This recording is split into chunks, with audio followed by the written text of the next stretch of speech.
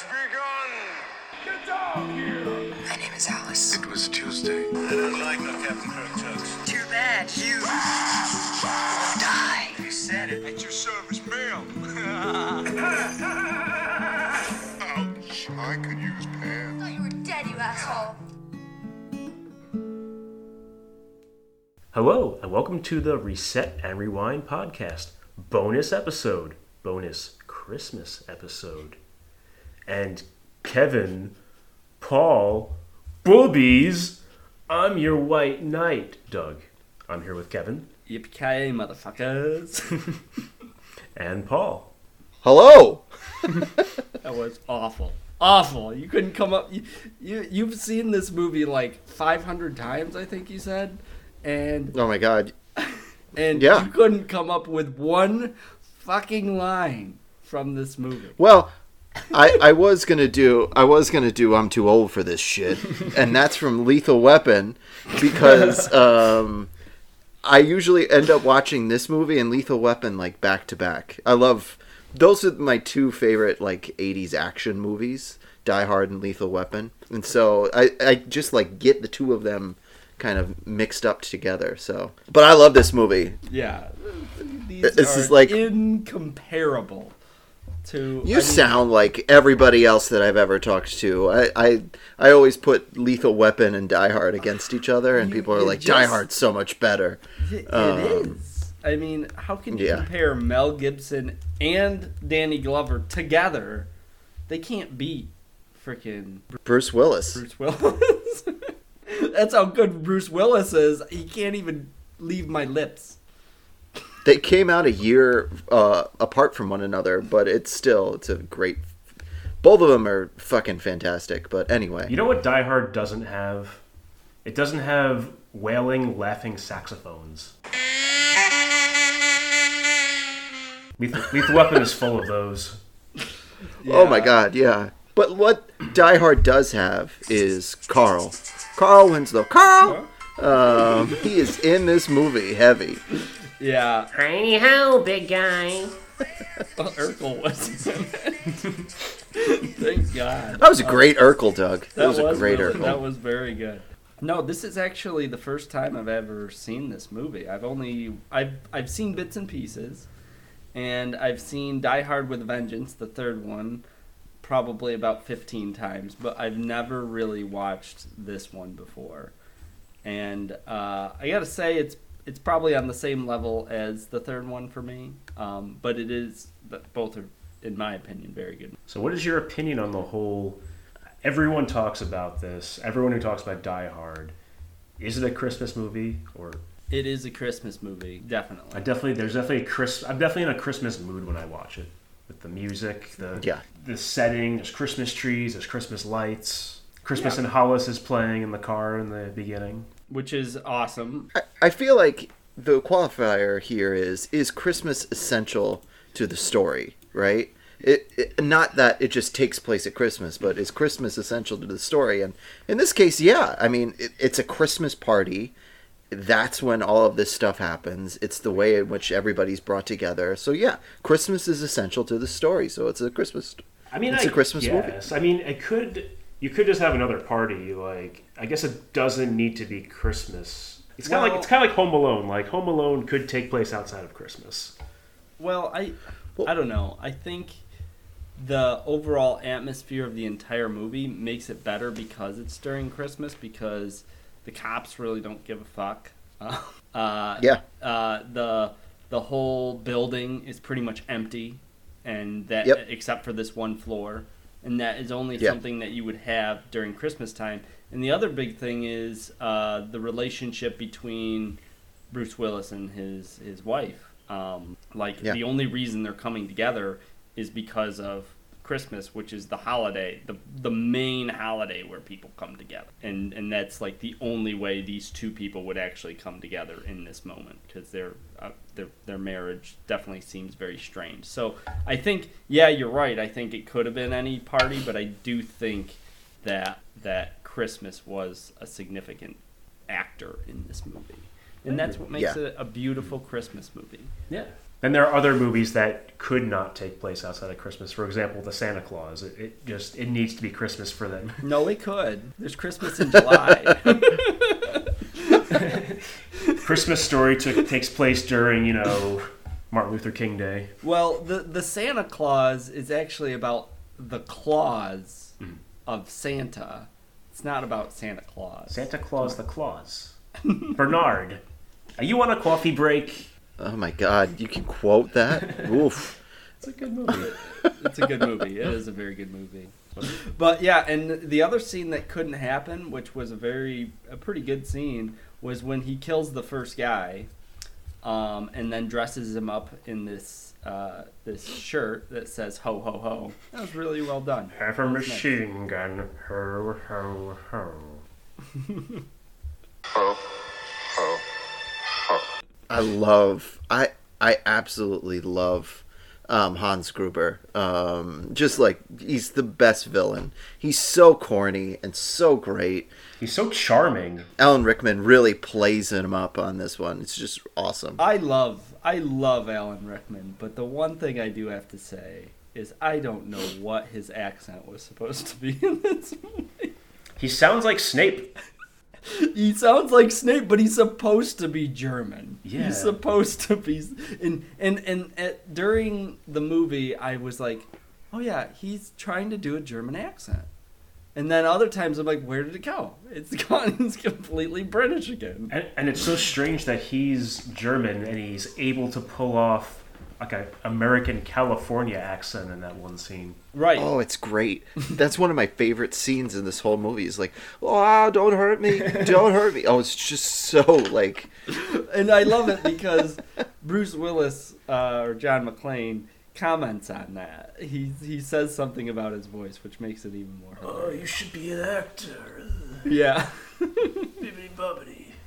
Big bada boom. But I will say, like, in the third one, for some reason, I don't know what's with the acting choices or the casting choices of the villains in both the first one and the third one. But in the third one, they chose Jeremy Irons as the main villain, and he's supposed to be Hans Gruber's brother. And they are probably some of the most British sounding actors ever. They sound very similar.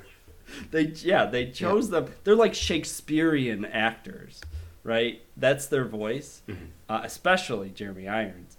And I don't know why they chose someone so British to play a German actor, but Jeremy Irons actually does a pretty good German accent. Just Hans Gruber or Alan Rickman, I don't know what he was doing, but it adds to the charm of his character, so I like it. I almost root for him because I like him so much, but I also root for John McClane, so, Yeah, it's just a really compelling villain. And all he just wants is, like, that's money in the safe there, but, and I have to say, I think it's Ode to Joy that they play throughout this movie. The way in which they work in Ode to Joy from the very beginning and, like, build it up every time he, like, walks near that safe, and then right when it opens up, that safe opens up and Hans Gruber's just standing there. It's just a great scene, and I, like, root for it every time I'm watching it. I can't wait for this thing to open up. I love it. I love how they do that with these Die Hard movies. They have, like, this very... I don't know if they did it in 2, but I know they've done it in other ones, especially 3, where they have this song that like Ode to Joy, and they play it throughout the entire movie. And it's sort of like the theme song of the movie, but it's a very well-known song. They do it in, they have the Ants Go Marching in the third one. That's the one that keeps playing over, or when Johnny Comes Marching Home. That's the song that keeps playing in that movie, and I like that. I think they do a really good job with these, like, old... the theme, or the songs in general that they chose for the movie, very good. They fit in very well. I especially liked that they put this very lesser-known rap song that is a Christmas song. I never even heard of that song before. Really? Yeah, I never even heard that song. Oh, man, yeah, I've heard that. Wait, is it because you heard this movie, or did you just hear it somewhere else? I never hear it, like, on the radio or anything. Oh, no, they play it every Christmas. Really? Oh, my gosh, Oh, like, a geez. lot. Oh, yeah. You must miss that song. Oh. So let's talk about the game real quick. NYPD! Hey, this isn't even my There are a few games that were made, and the one I think we're primarily going to talk about is the one that came out for PlayStation, and that is the awful, unless you wanted to talk about the regular Nintendo one, which was also equally horrible. Which one do you want to talk about first? That's the one I played. You played so the I played NES awful one. Okay, we'll talk about that, and then we'll talk about the extremely awful PlayStation version. Oh my god, the NES top-down shooter, I mean, it's bad, let me just say that, and the movement is kind of tough, but for, like, a kid who's, how old was I, like 8 years old playing this game? 7 years old? It's a great game. Like, it's, like, really simple, just dodge these bullets.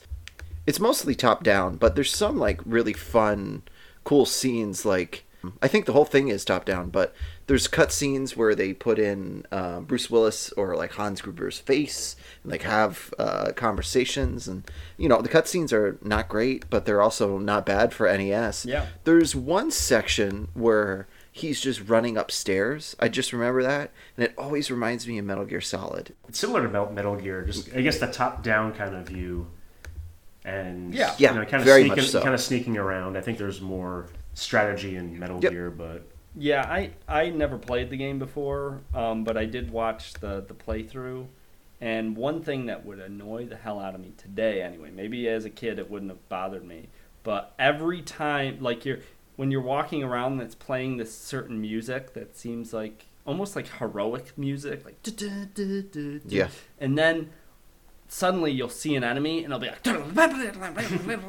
but then immediately when the enemy's dead, it's back to normal, and then if you see them again, boom, it's back to this music. And also the game uses this like fog of war thing where if you don't see an enemy, suddenly that area will go dark. So if you were fighting an enemy and happened to just enter this area where you stop seeing the enemy, that music stops again. So it could be going back and forth with the music like over and over again.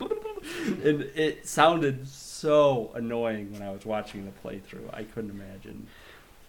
I think while you're actually playing it, you don't notice it as much, right? Because you're actually like having the controller and doing stuff. But I mean, I remember the fog of war thing, and I always loved that because like all of a sudden you're running and then like it just goes away, and then you got to go back and stuff. I thought that was pretty fun. But yeah, I mean, it's not an award winner of a game. It's not like one of the best NES games of all time, but it's definitely something that, for a movie to game adaptation, it's not bad. It reminds me of like those old Batman games on the NES, right? They were just like, or the Super Nintendo or NES. They're just like not great, but made you feel like you were Batman for a little bit playing a game. This also made me feel like I was John McClane. It was good. Unless it's Batman Returns, because Batman Returns, that beat 'em up, top-notch beat 'em up. That was a great game. Yeah. I was thinking of the Return of the Joker for the NES. Love that game. Oh, yeah. That's the one where you go around shooting stuff because Batman uses guns. He does. Well, I guess he does in that stupid fucking movie. I'm not talking... I talk way too much about how much that movie sucks on the podcast. I don't even remember you talking about it before. Oh, no, he does. We got to move on. I must have. Okay, so let's talk about... I love talking about awful video games. Let's talk about the awful PlayStation version of the game. Now, this one I did play back then, back in the day. I didn't play the first game of this trilogy game. It's all the games are in one game, but for some reason I skipped over the Die Hard part. But I played Die Hard 2 and the third one, even though after watching the playthrough, I was like, why did I play those two? They seem fucking terrible. There's the one big corny thing that I noticed right when you enter the game is instead of high scores, they replace high scores with harder scores, which was like, okay, like why have it named that? I understand what they're going for, but just call it high scores. You don't need this very awful pun in the game, but that just sort of sets you up for how awful the game actually was. And one of the worst parts is the sound. The sound of all three of these games is terrible. The music, some of the most annoying music I think I've ever heard in a video game, period. The first one, Die Hard, is what Doug keeps sort of playing in the background, which I'm going to add it in. But it's this... It sounds... Doug, you had a good way of saying what it sounds like.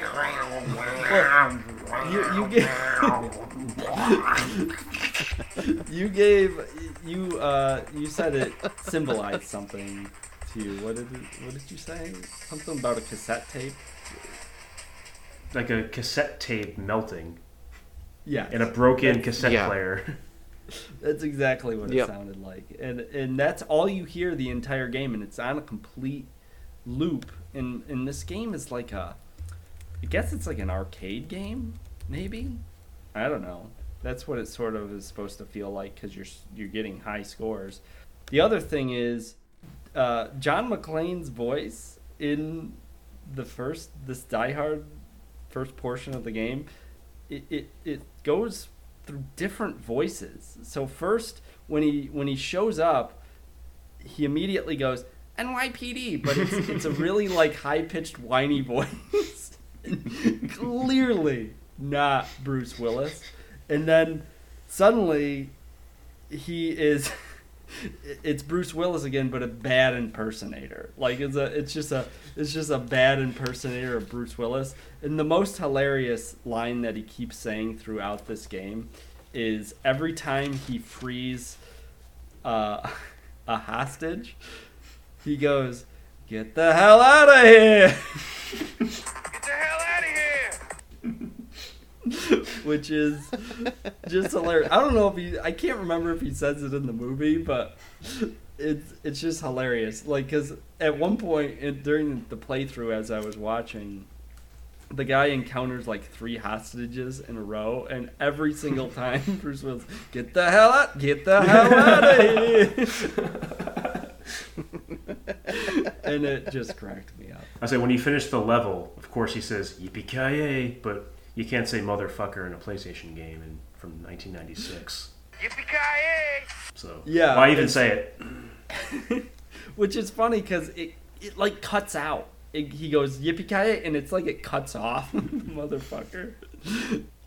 And then the last line that I thought was hilarious that is played throughout is every time you encounter an enemy, or at least almost every time, the enemy goes, "Get him!" and usually it's a different guy's voice, but it's just a different terrible actor's voice. So one guy might be like, "Get him!" and then the next guy's like, "Get him!" It's all just terrible. Oh, and then the one last thing I wanted to mention was the death screaming. Every person is like, every time they die, they go, "Ah!" Like they were brutally murdered. Every single time, and it's a slightly different scream every time. It's almost the Wilhelm scream, but it's just not.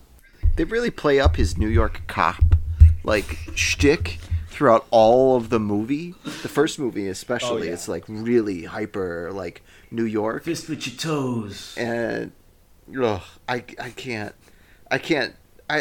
It's so stereotypical, but also just so great. I don't know what it is, but I just like every time I hear him like trying to be tough New York cop, like, oh god, it sucks and it's great at the same time. I don't know how to describe it, but I mean, just looking at the character, he is definitely a stereotype of someone in New York. He's wearing a fucking wife beater the entire time. They made him wear a wife beater. He took off his shirt to wear a wife beater, and he does that. But this is where not it comes only from. In this movie, he does it. I think in every single movie, he has a wife beater on, like a dirty wife beater that he's walking around with. Oh yeah, bloody. It just yells New York City right there. This movie came out the year I was born, and it was huge. Like, this is a huge movie. This is like a very, well known, well loved. People emulate it all over the place. So is like the presence of the wife beater throughout my whole life because of how big this movie was, or is that just like, you know, a common fashion thing? Did it like pop up more because of Die Hard? Oh. I don't know. No, I think it was always there. Like it's a stereotypical like Italian in like if you see someone trying to play a stereotypical New York City Italian person, they're always wearing a wife beater all the time. Yeah. And I think that was the one thing I'm surprised he didn't say in the whole movie, which would have been hilarious, is if he goes, "I'm walking it." I'm walking it. That's like the stereotypical New Yorker line. So, did you guys want to talk about the book that this is based off of too? Did you guys know anything about the book? I know zero about a book. Nothing Lasts Forever from 1979. Yeah. It came out before the movie? Yeah. Really? Huh. Yeah.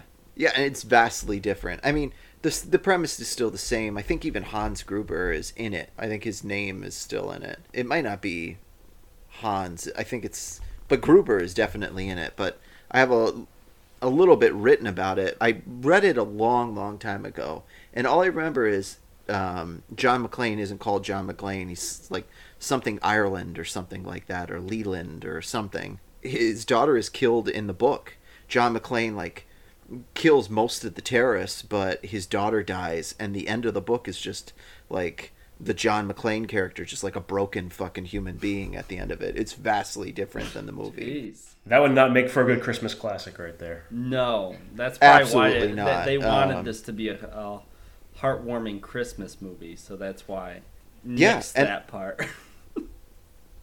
Yeah, and it's definitely still happens at Christmas Eve, but you know, instead of his wife being the high-powered executive, it's his daughter, and his daughter dies at the end of it. So the book is really great. I would recommend people reading it. It's super short. I think it's only about like 200 pages maybe.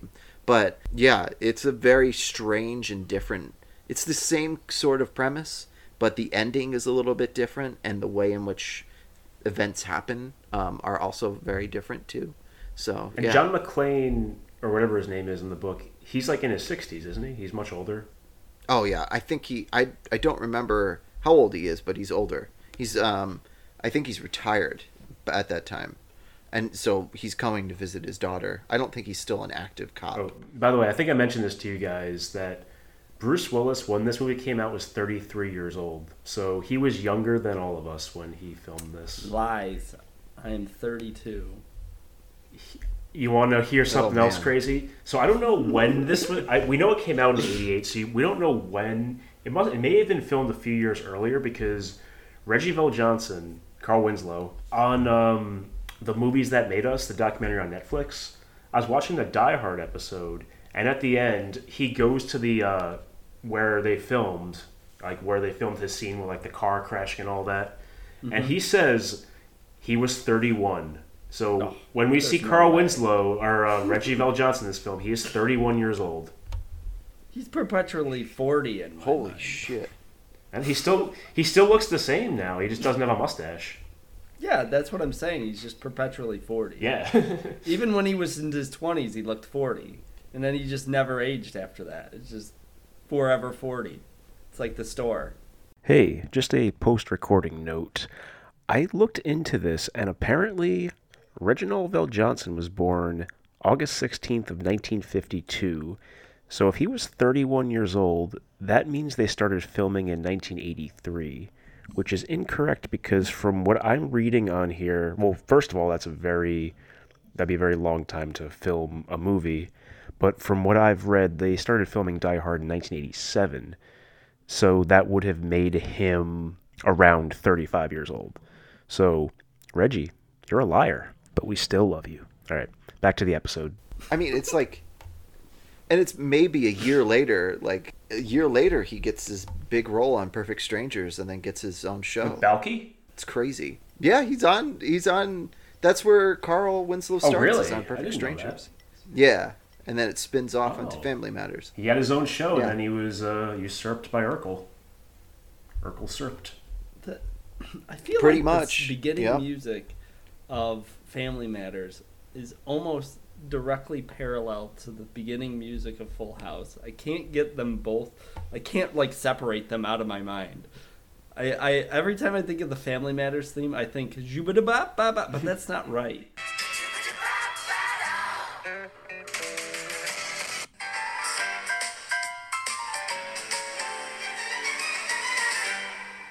It's not right. No. But it ends in a similar way because it goes do-do-do-do-do-do-do-do. Like, and that's similar to how the Full House one ends. It's just like maybe it's just during that time, but I felt like they were parallel to each other.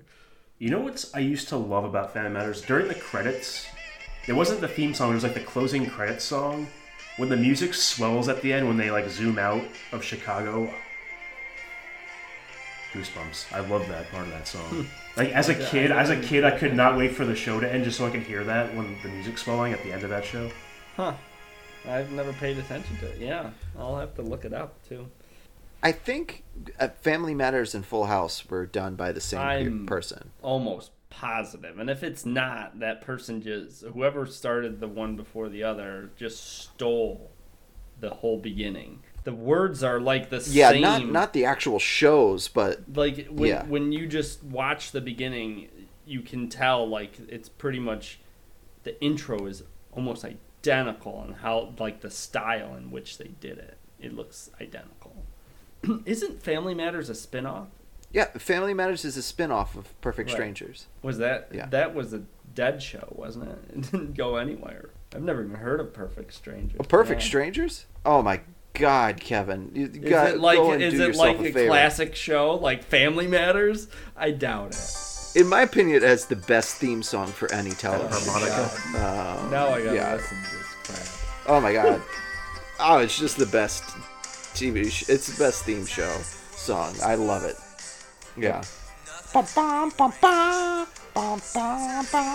Hey, Kevin, you ever heard of Perfect Stranger? It's like the guy moves out to the city, he moves in with Balky, who's like a foreign guy from like a fictional country. I've heard of it. I've heard of Oh, the yeah, show, no. but it's like it's not as prominent in my mind as like Family Matters. Oh, no. I feel like Family Matters was like a hit. Family Matters is such a strange show. Just think about Oh, it is. just think about where it had very like just some of the plots like got into race and all that. It got into like racial profiling, really serious topics. And then later on, you have Steve Urkel flying around on a jetpack and then creating, like, cloning himself and transforming into Bruce Lee. That is an episode. Him and Carl transform into Bruce Lee and fight off thugs. I feel like Urkel wasn't in it for the first season, but I could be wrong. He was like a side character. He was just like a one-off joke. It's like, look at that nerdy kid. Right. Yeah, I thought like he was just added later, but I guess we should probably move on from Family. Get the hell out of here! The Family Matters podcast. We could talk about Family Matters for the next 3 hours. We're leaving all this in. And that introducing our new podcast, Family Matters Discussions. Family Matters matters. Yes. That's our spin-off. It's going to be more of a hit than our original, just like Perfect Strangers wasn't a hit. Check out the theme song, though. It's great. So we can talk about Bruce Willis. At the time, he was a spokesperson for Seagram's, like that fruity drink. And he was on a show called Moonlighting, which looks absolutely terrible. I would never watch that if you put a gun to my head. So it was very odd seeing this person star in an action film when you had, Stallone and Schwarzenegger, these huge muscle-bound monster men. And you have, this goofy comedy guy who drinks Seagrams. They were trying to create an everyman, a relatable everyman who isn't, juiced up on steroids. I didn't know where Bruce Willis came from. I assumed he actually came from Die Hard, but that must have been his, jettison into stardom, I'm assuming. He didn't have anything as huge as Die Hard before this, right? Well, Moonlighting, I think he won a Golden Globe. Oh, who cares? It's so strange though. They paid him $5 million to be in this film. Wow. This like TV actor, Seagram's spokesperson.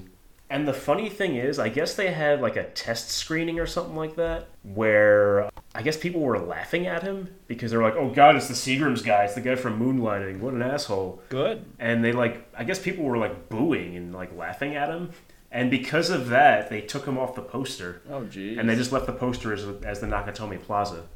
But then I think eventually they added him back on the poster. See, that's why this is so good though. It's because Bruce Willis is funny. Mm-hmm.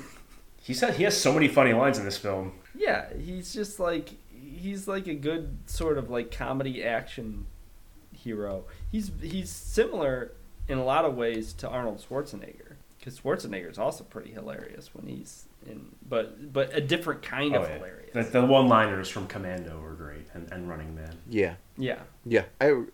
I don't know. I like Bruce Willis in this movie. I don't love him in a lot of things, but I mean, this also is by no way better than his performance as Corbin Dallas in Fifth Element. I love him as Corbin in Fifth Element. Corbin, my man. Corbin! But I think he does a great job in this movie. I think he's pretty funny. I love that he did all of his own stunts. You can really like feel that he's like exhausted at times. Yeah, I think he's great. He holds guns weird. No, that is not. That's the most egregious problem I have with this whole movie is the way that he is holding a gun. Really? I didn't even notice. What the hell are you talking about? Oh, I was gonna say he keeps. I mean, it's fine. It's just like he's like, he's running around barefoot. I mean, he can hold a gun however he wants to, but that scene where he's like descending down the elevator on the string of the gun is crazy. Oh, I was on edge with that because I had never seen that, and I'm like, oh my God, this looks terrifying, and I didn't think it was gonna break. I thought it was just gonna like hold him up. I figured it was just going to be like happily ever after sort of thing, and he was just going to swing like Tarzan into the spot. But he didn't. He fell. And that's what I really like about Bruce Willis in all of these. Like this John McClane character is he seemingly very lucky. That's all. Like he's not... Yeah. He doesn't seem like the most talented person. It's sort of like he's just sort of falling into situations. And it makes it funny, and it makes it... I would agree with that. ...an amazing character that's, like, he's flawed. He's, like, a flawed action hero. Whereas, like, if you watch Arnold Schwarzenegger in any of his films, he's, like Last Action Hero. He does that movie because he plays that character every single time. He's the guy who's flawless. He can never fail. And this is why I love John McClane as a character. It's because he's just lucky. And that's great. It's similar to Indiana Jones in a lot of ways. Yeah, I was just gonna say that. So one of you guys mentioned that he's like supposed to be the everyman. I think Doug, and he's supposed to be like the everyman. That is what he feels like. Yeah. He feels like a normal person who's just sort of bumbling along in this situation. I love when he's trying to contact the police and he pulls the fire alarm and he sees them coming. And he's like, yeah. And then he's like, you fucking idiots, what are you doing? And that's great, because, like, anybody would do that. People would be like, what the fuck are you doing, you stupid idiots? And I really loved oh my gosh. Yeah. how difficult it was for him to even get the police's attention in this whole thing. Like, he calls this emergency line, and they're like, get the fuck out of here. Attention, whoever you are. This channel is reserved for emergency calls only. No fucking shit, lady! Do I sound like I'm ordering a pizza? Like, he's like, this is emergency. People are getting shot. Do you think I'm ordering a fucking pizza? Yeah. And they're just like, fuck off. This is an emergency line. And they wouldn't listen to him. And then they send some guy over, and he just... Carl Winslow's sort of like, fuck this. There's nothing going on here. And he leaves. The only way that he actually does anything is because a dead body falls on his car. Falls on his car. Jesus Christ! Even after that, the other cops get there, and the other hilarious thing is the like the captain of the police. He's like, Carl Winslow's like, a dead body fell on my car, and he's like, well, it probably was just like a guy, one of these stockbrokers who just decided to kill himself. Like, yeah, what? There's some real, like, I didn't grow up in the 80s, so I don't understand what's actually happening in this movie, but there's some definite fucking criticisms of police in this movie, like authorities and governments and things like that. Like, you know, the FBI is a group of like bumbling buffoons. They're like bros before bros actually existed. All of the police officers here are just idiots, just straight up fucking idiots. Even Carl Winslow is like a little bit of like just completely checked out cop, picking up stuff for his wife, goes to this place, half checks out the building, is like, I'm not doing this shit, and leaves. And it's only after like he's provoked that he actually does something. And even Bruce Willis a little bit, like, as much as I love him in this movie, John McClane is a little bit of like a kind of a douchebag. Like he like is wanting to like get these guys, but it's not out of I don't know if it's out of a sense of duty or if it's out of a sense of playfulness half the time. Like, is he just having fun trying to thwart these guys' plans, or is he doing it because it's the right thing to do? Right. I have no idea at the end of it. Like, I don't really know. So there's a real ambiguity and I think criticism of police and authority figures in this. It's great. Yeah, I completely agree with that. I had that same feeling. I was like, is he actually trying to be a cop? It feels like he just wants to kill these guys. Yeah, he's just having fun. Yeah. It really does feel like a video game to him. It's like, it does. I mean, he dresses around. up that guy in that freaking ho ho ho outfit. I mean, exactly. Ho, ho, ho. So Roger Ebert did not like this movie, and one of the main reasons, this is the most random reason, is because he hated the Chief Dwayne Robinson character so much. He thought he was stupid, a bumbling idiot, and he hated this movie because of that one character who's like in the film for at most maybe 5 minutes. yeah, well, Roger Ebert can eat it. I feel like he's like super important to this movie too because he's an idiot. Like, right. That character is such an idiot, and so he elevates Bruce Willis and Carl Winslow into like Carl Weathers. That'd be great. He elevates Bruce Willis and Carl Winslow into like a better position because he's so bad. But he also has some good points at the end. Like, you know, you got to pay for a lot of the shit that you did. Like, you blew up a whole building. You didn't follow protocol or anything like that. And it's them following protocol that kind of leads to the safe being opening and the terrorists almost winning. So it's weird. It's a great like conundrum of a movie. Roger Ebert's way out of line on this one. Yeah, but Roger Ebert, I mean, if that's his one complaint, I mean, that's one character, and who the hell cares about that character anyway? yeah. He's such a tiny role in the movie. I don't know. I don't know why that would make you so upset that you're going to say you dislike the movie. I didn't like that guy either, but I think he was supposed to be unlikable. He wasn't supposed to be. They do a good job with these characters, making you love to hate somebody. For example, Ellis. That guy is he's such a douchebag, and you just... Oh, yeah. When he gets shot, you kind of feel bad, but you're just like, that guy deserved it. He sucked. He did suck. He was lying. He was just an asshole. I didn't mind him dying. I was very sad that not very sad, but I was sad that Takahashi died, I think was his name. What was his name? The CEO there. Tagagi? Tagagi? I love, when Joe Tagagi, I just love when Ellis is like, like doing like that fake laugh, and he calls him JoJo, I think. Am I right, JoJo? Oh my god. Just sucking up. Yeah, that guy sucked. But yeah, Takagi was actually... It was sad, because he was just like, I can't really even tell you what the combination is. The guy just gets shot. It was sad.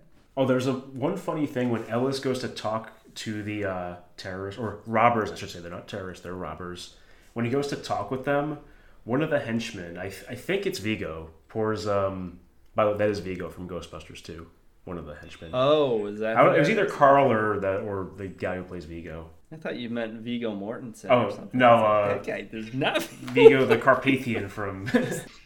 Okay, that makes more sense. Yeah, one of them pours Coca-Cola, and I think it's funny because Ellis probably asked for Coke, and they took that literally as soda. It's funny. Yeah, I thought that was good. Also, there's the part where the guy who plays Genghis Khan from Bill and Ted's Excellent Adventure, where he's like hiding out, and he just grabs a Nestle Crunch bar. He's just whatever. I'm hungry. Product placement at its finest, right there. I miss the product placement of the '80s, to be honest, because it was so like, not nowadays it's like less blatant. Back then it was like super blatant. Someone like passes you a Coke, and then you see like the Coke logo for like 10 minutes while they drink it. Fuller, go easy on the Pepsi. Totally blatant. Reese's Pieces pouring it into E.T.'s hand. Yeah. It's more insidious now, all the advertising. Yeah, it like creeps in like weird ways. I hate it. I hate it too. There it was just like, it was in front of your fucking face, right. And you can ignore it if you want to. Right. It's an Inception now. I'm like, oh fuck, why do I want a fucking Pretty Coke much. right now? Oh, because I watched this stupid episode and there was a Coke way in the background that I didn't even know I saw. But there's a video on YouTube of Adam Sandler product placement moments where it's just, I think it's like 15 minutes long of just like all of the product placement in Adam Sandler movies, going back to like Billy Madison with the snack packs. And and then the Subway in Happy Gilmore. Mm-hmm. But they're so blatantly obvious. I love it. I just love it. Oh, the one thing I want to mention about advertisements is when I was watching this on Amazon Prime, and it was Amazon Prime with commercials, which sucked because it was like the worst thing that they do with these streams is when you watch one of these movies on TV, they like cut at the right moments, but when you're watching it on a stream with ads, they'll cut it mid-sentence. Like one of them was like Carl Winslow was walking into the building and somebody like was talking mid-sentence and literally cut to a commercial. I'm like, what the fuck? But what I was... Yippee-ki-yay, mother. Are you suffering from Crohn's disease? Talk to your doctor about blah, blah, blah. Oh.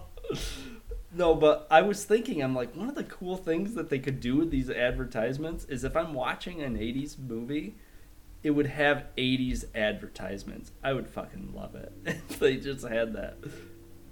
I would actually enjoy the advertisements afterwards. I fucking hate seeing a Limu Emu pop up when I'm watching freaking Die Hard. So I have to say, one of the great things about this movie is, I think it's pretty smartly written, but you can pick up on who wrote this damn movie based on a lot of the ways in which action comedy has been written in the past. So Steven D'Souza wrote this movie with the help of, I can't think of the other guy's name, I think it's like Jeb or something like that, who also wrote The Fugitive.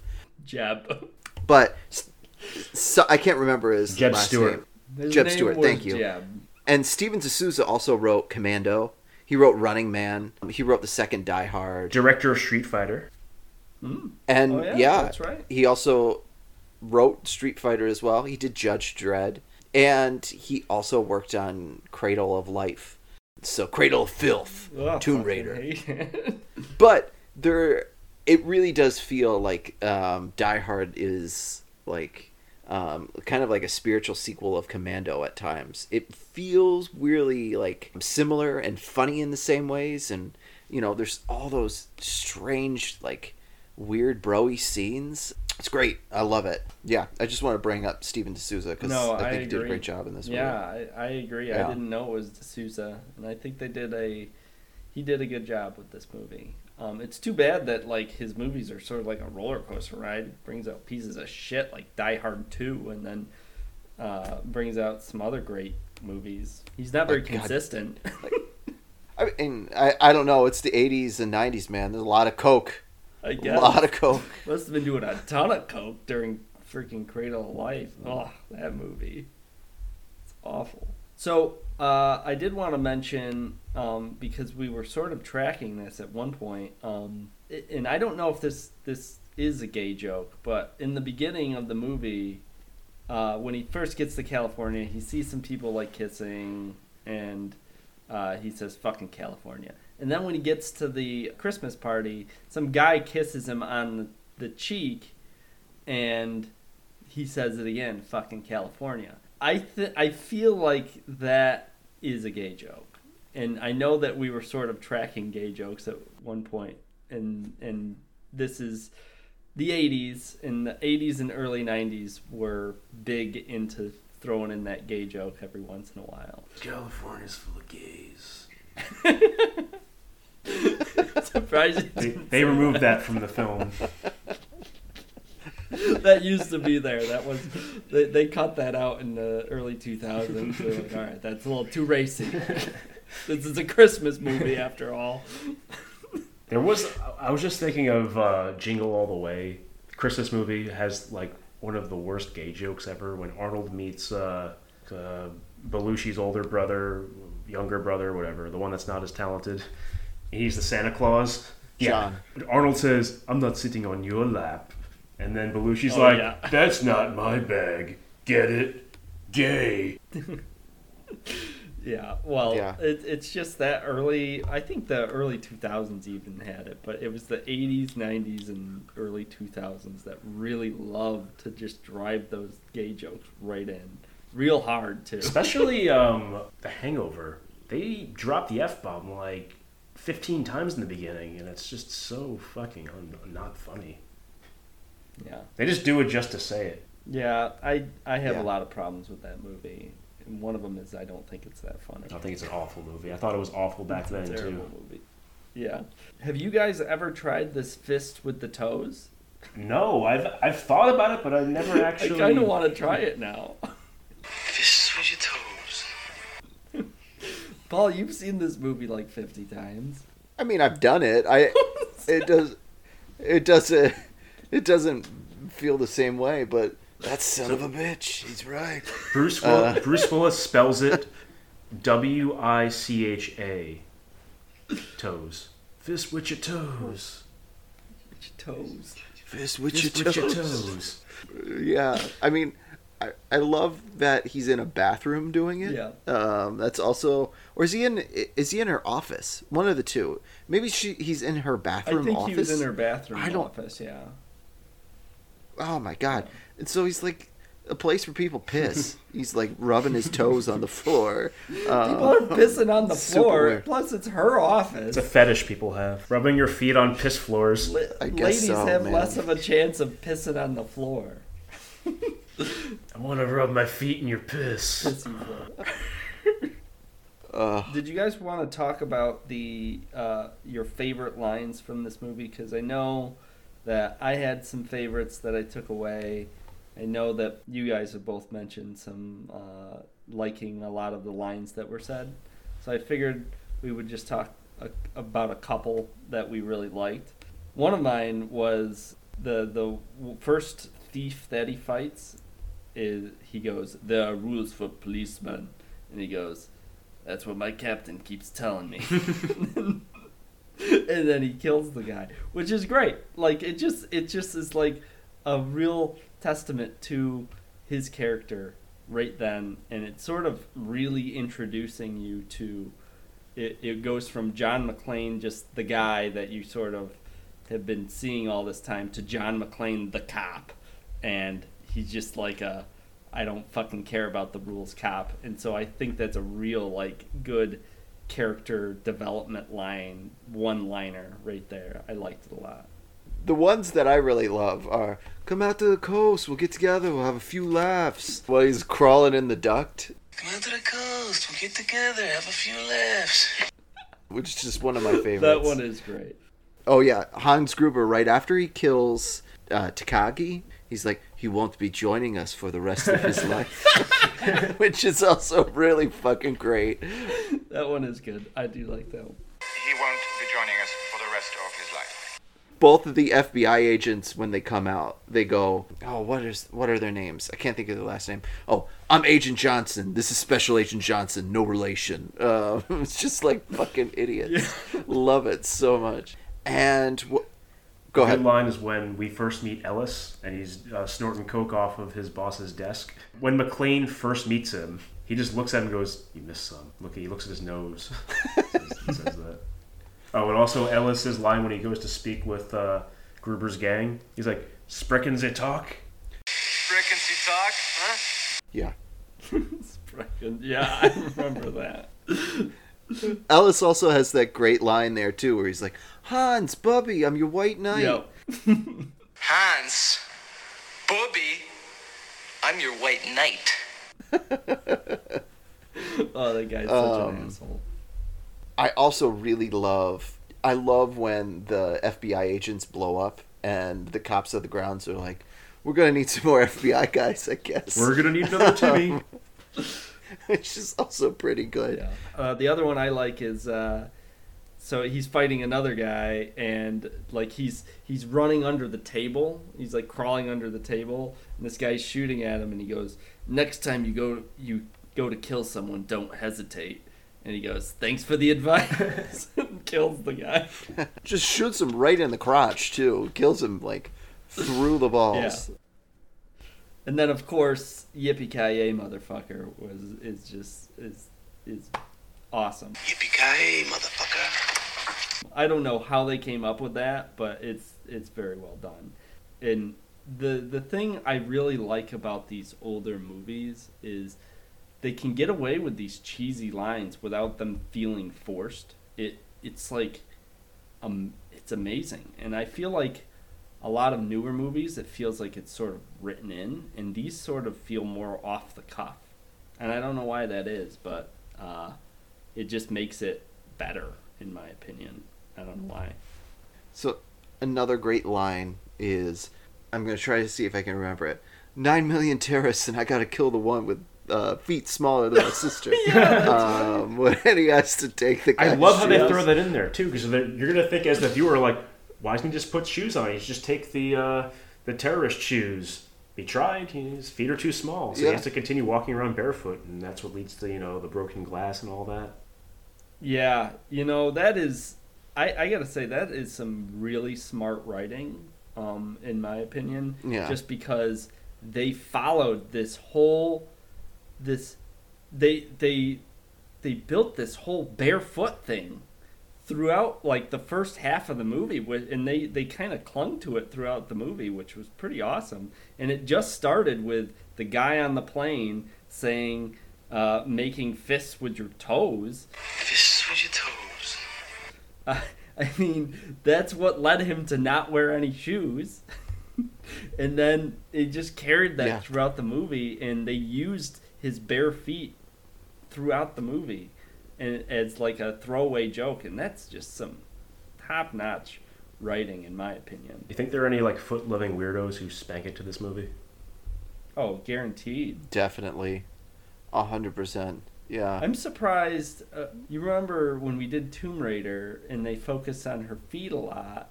I'm surprised D'Souza didn't do the first Tomb Raider as well. You might be into feet. I'm now curious. Maybe we should watch the other like Commando. Maybe Commando's all about these feet too. D'Souza, more like no shoesa. Off.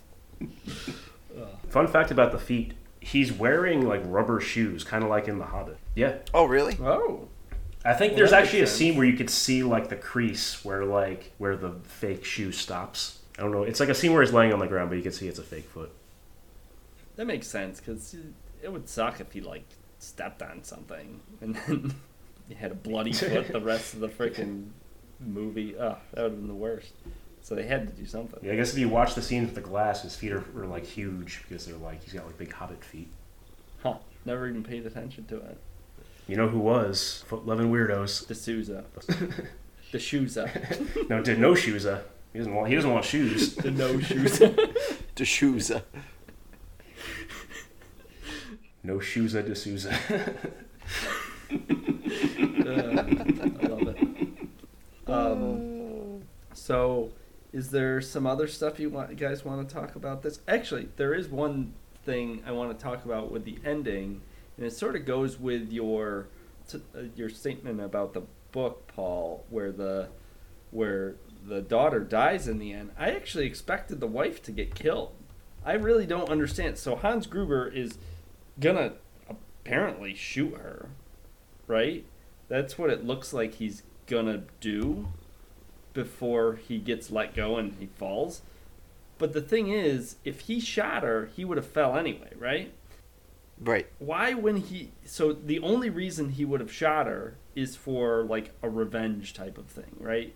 So why when he's falling does he just not shoot her still? Like, why is he just like waving around like, ah? I mean, if his whole point is to revenge, then he would have still shot her. So my thought is he did shoot her in some version, and they actually decided to go with this other version because it's better. Yeah. I'm not sure. I mean, it's strange because D'Souza wrote the movie as if he rewrote the screenplay as if Hans Gruber was the protagonist. So like he made it so that Hans Gruber was like very, very smart in what he was doing, and because he couldn't be easily thwarted. And so John McClane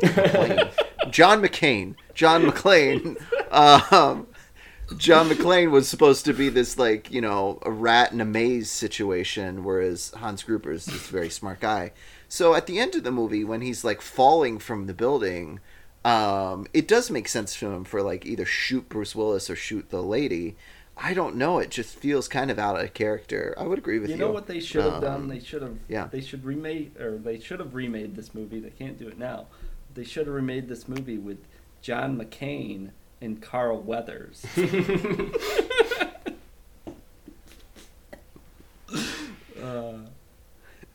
Put a bone in that. You got a stew going. The other thing was Carl. Now I'm forgetting his actual Winslow. Thank you, Winslow. His name in the movie was actually Powell. And every time they said Powell, if I didn't have the subtitles on, I would have thought they were saying pal. Because they kept just saying, like, the way they said it, it did not sound like Powell. So Hey, pal. Hey, pal. It just sounded like pal to me. And it just actually sounded right for this movie. Like, because that's how Bruce Willis talks. He says pal a lot. So I was surprised that he didn't say pal. Yeah, Chief Dwayne calls him pal when it sounds like pal. Because he sounds like the type of person to be like, hey, pal. Yeah, that's what I thought. Like, hey, pal. Hey, pal. I'm an asshole cop, hey, pal. Hey, pal. That's anything. He's anything but your pal. He's an asshole. Paul, you're going to like this random fact I found. Around this time, Bruce Willis had turned down the role in Midnight Run to play Charles Grodin's character. Can you imagine if that was switched? Can you imagine if he took that role? My God. And we got Charles Grodin in Die Hard? Where's my dog? Oh my God. Can you imagine Charles Grodin in this movie? It'd be great. Yippee-ki-yay, motherfucker. Yeah, I love Midnight Run. I'm so glad that was Charles Grodin in that movie and not Bruce Willis. I don't like to fly. No. What, you had to look up who Charles Grodin was? I always forget who he is. And then I'm like, oh, he's the guy from Beethoven. I love Charles Grodin. Yeah, he would have sucked in this movie. Where's my dog? The casting is perfect in this movie. Oh, yeah. Also, my favorite opening... I think that the way in which the two terrorists right at the beginning of the movie walk in to the building is one of the best scenes because it's so natural. Like, they just walk in and they're, like, talking about basketball and, like, the guy behind the counter is just like, you know, whatever. And then they just walk up and shoot him. And it's just so brutal, but it's a great takeover. And it sets the tone for the rest of the movie. Like, there's absolutely no reservations in these people's plans. Like, it is pretty vicious going forward. Yeah.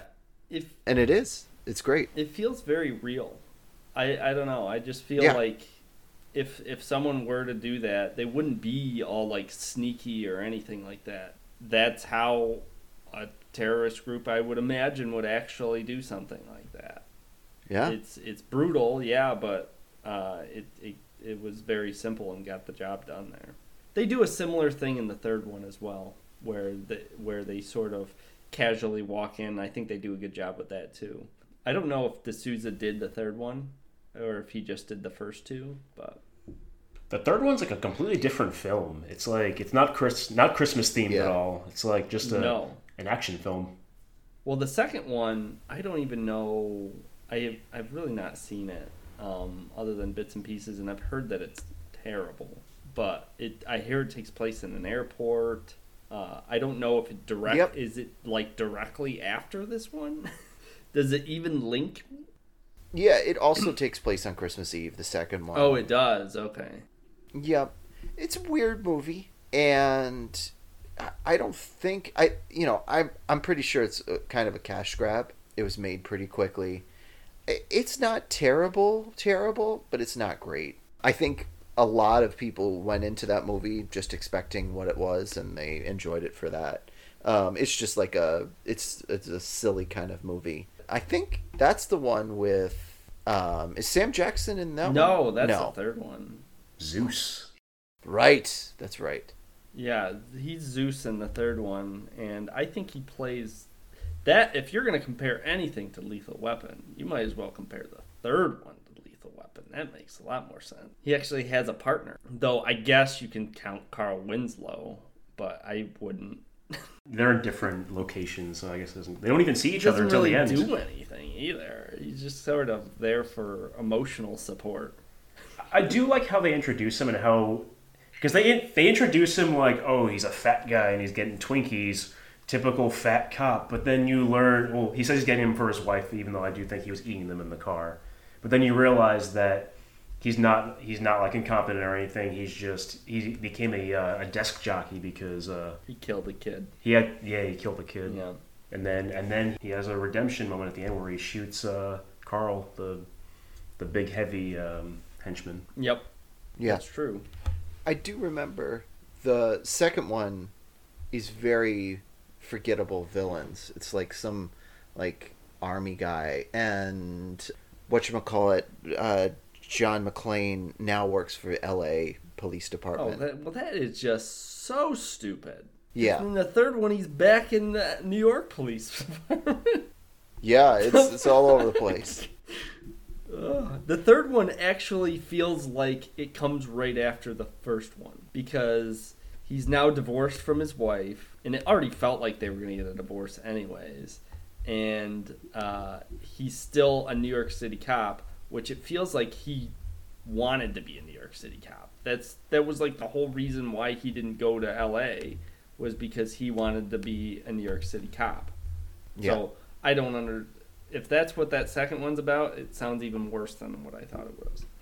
I remember seeing Die Hard with a Vengeance. I think I was like 8 or 9. My brother was watching it, and I wasn't supposed to. I was way too little. And then it's, the scene where John McClane has the sign and he's walking around. Yeah, Harlem. And I was like, what does that mean? And I found out what that word meant. That was my introduction to that terrible word. Yeah, the first time I saw it and the few subsequent times I've seen it, I watched it on TV. They did not show that sign. Don't they change it to like "I hate people" or something like that? Yeah, it's something. It's something that doesn't even make any sense with the movie, and I'm like, oh, what? Why are they so angry about this sign? I hate ham sandwiches. When you know what it actually says. Yeah, I think it says "I hate people" or something. That's all it says. How dare he say I hate people? I'm a person. Sam Jackson's just like, you can't go around with a sign that says I hate people. Yeah. The awful dubbed over voice. Oh, I can't even imagine watching these movies dubbed over. There's some dubbed versions that are good, but I think Die Hard 2 is the one with Mr. Falcon. Yippee-ki-yay, Mr. Falcon. Yippee-ki-yay, Mr. Falcon. Is that what he says? Instead of motherfucker, he says Mr. Falcon. Yeah, because it's like right on his face, so they have to add something. I know Hot Fuzz has some good ones that they dub in. They actually say instead of Jesus Christ, they say peas and rice or something like that. And it's pretty good. The best snakes on a plane on TV was Sam Jackson. He says, "I hate these monkey fighting snakes on this Monday to Friday plane." I love that. That's my favorite. And then like the one guy, Kenan Thompson, and like the guy he's with, the snake bites him on the ass. He's like, "My ass, man, my ass." And on TV, it's like, "My rear, man, my rear." Like, Yeah, who says rear? Those are the best dubs when they do stuff like that. It's great. So one of the other things that I did know about this movie is that Clint Eastwood was also going to take a stab at being John McClane. A few people were. Harrison Ford. And so was Frank Sinatra. my They offered it to Frank Sinatra as well. And I think he was like 70 something at the time, and he was like, "No thanks." It would have been awful. Oh my god. Can you imagine old Mickey Blue Eyes just really going to town? And the opposite of what they wanted. They were going to get Sylvester Stallone and Schwarzenegger, but they declined. I'm glad they didn't get any of them. The only person that I think could have sort of come close, because he's played characters like that, is Harrison Ford. I think Harrison Ford is the only one, just because he usually plays the bumbling, lucky guy, just somehow makes it. But honestly, I think Bruce Willis is the best choice, clearly. What would you think of Sam Neill? Because Sam Neill turned down the role of Hans Gruber. What do you think the movie would have been like with Dr. Alan Grant as the villain? I'd like Sam Neill. He like probably Sam Neill. would have pulled it off. I think but so too. Alan Rickman is just real great at being like snivelly and mean. Great. He is very good. We didn't talk about the scene where he falls, the iconic slow motion fall from the building, from the Nakatomi Plaza.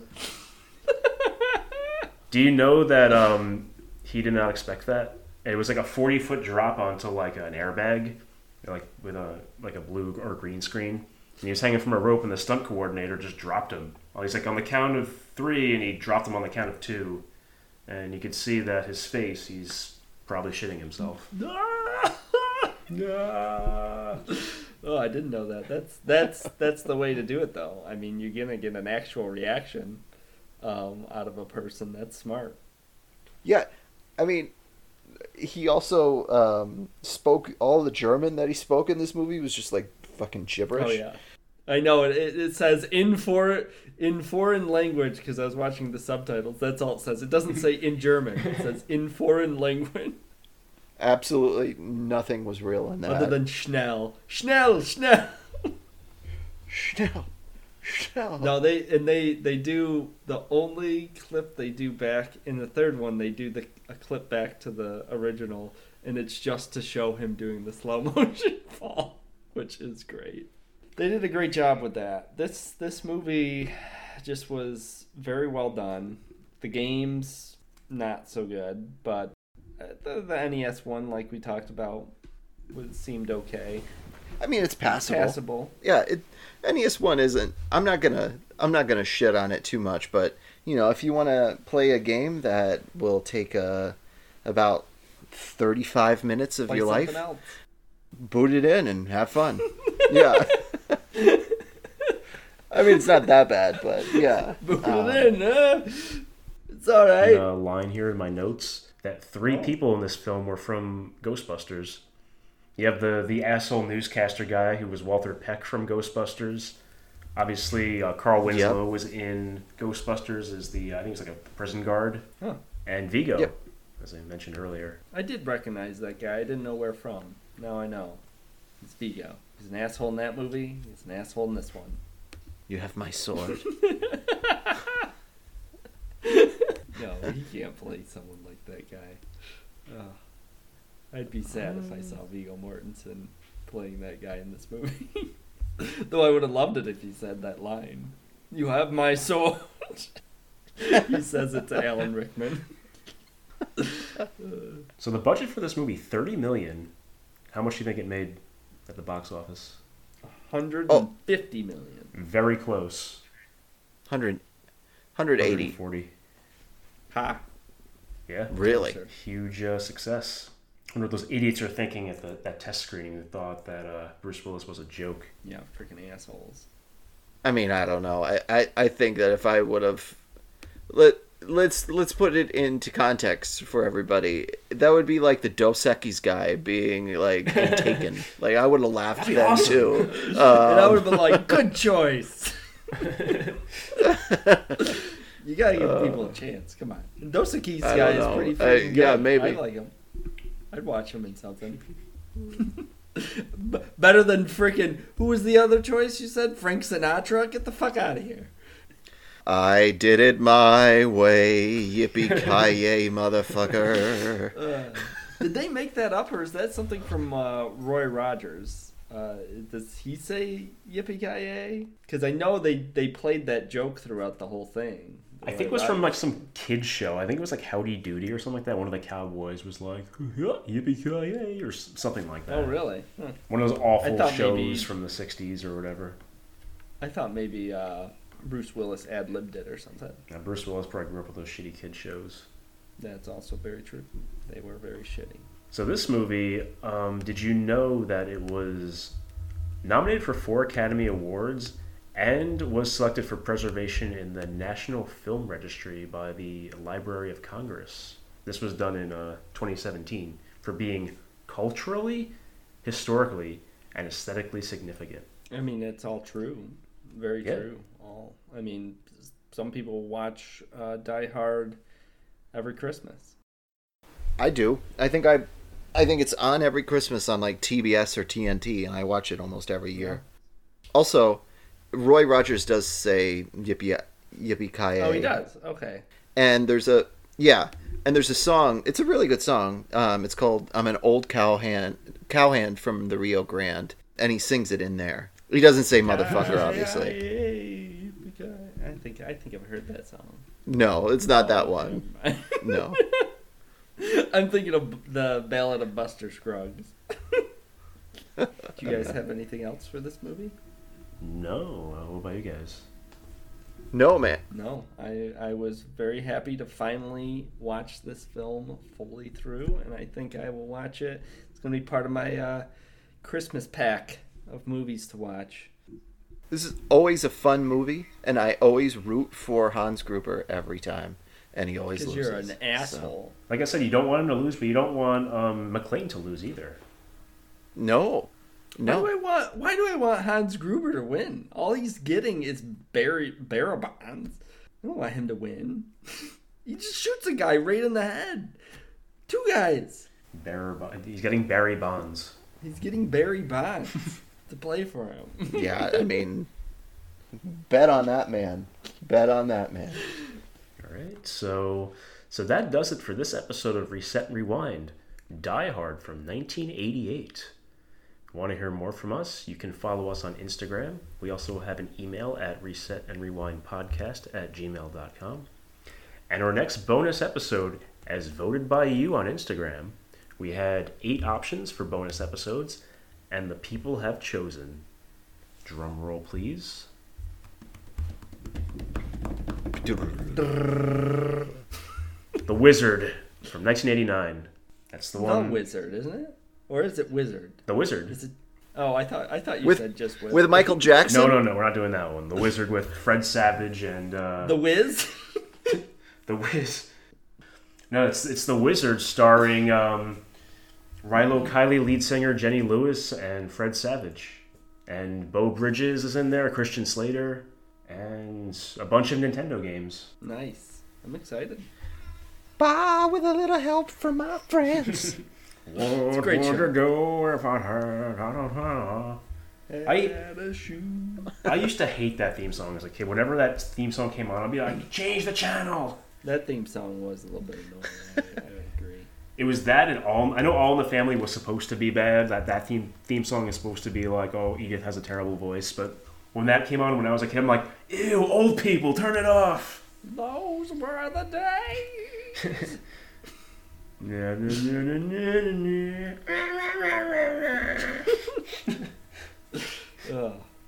don't know the words. Because you always flipped it. Yeah, it's like no old people. No, I want to put Family Matters on. Right. Anything else? It's a Joe Cocker cover of a Beatles song. That's not good. Anyway, You guys are shitting on some real good stuff lately. You take the Joe and the Kerr out of his name to get my exact opinion. Jesus. All right. Anything else? Nope. We can only go out on one note. Yippee-ki-yay, Mr. Falcon.